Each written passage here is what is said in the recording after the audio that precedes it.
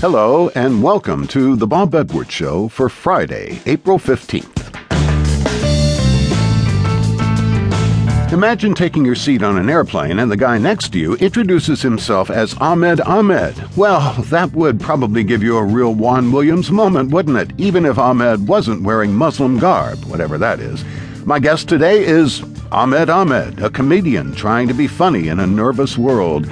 Then I'll talk with political science professor James Foster about his book titled Bong Hits for Jesus, named for the slogan on a banner raised by a high school student in Alaska. When the boy was suspended, he took his case all the way to the Supreme Court. And later in the hour, another essay in our series, This I Believe, this one by Montana's Colette Decker, about making do with less.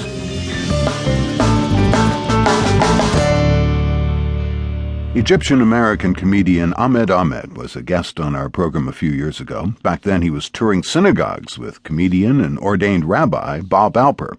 They called that show One Arab, One Jew, One Stage. Ahmed was also co-headlining the Axis of Evil comedy tour with fellow Middle Eastern comics.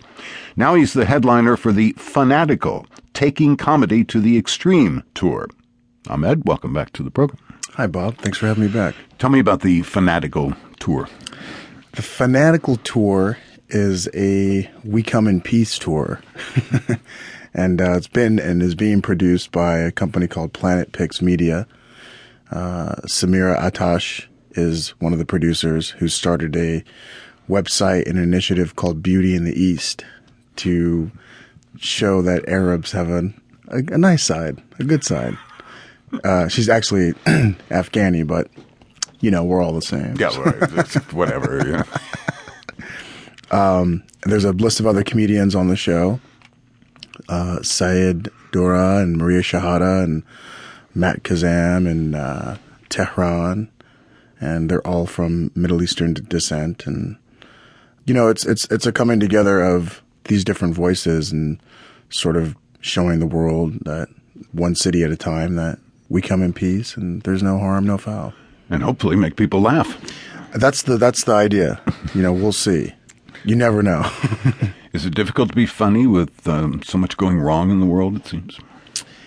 It's actually provided a lot of comedy fodder.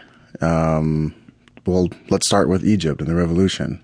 Who would have known that Facebook would really? would create a revolution? Yeah.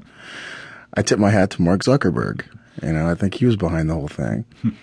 You know, this thing in Libya with Muammar Gaddafi, it's like, you know, who's winning, him or Charlie Sheen? I can't tell.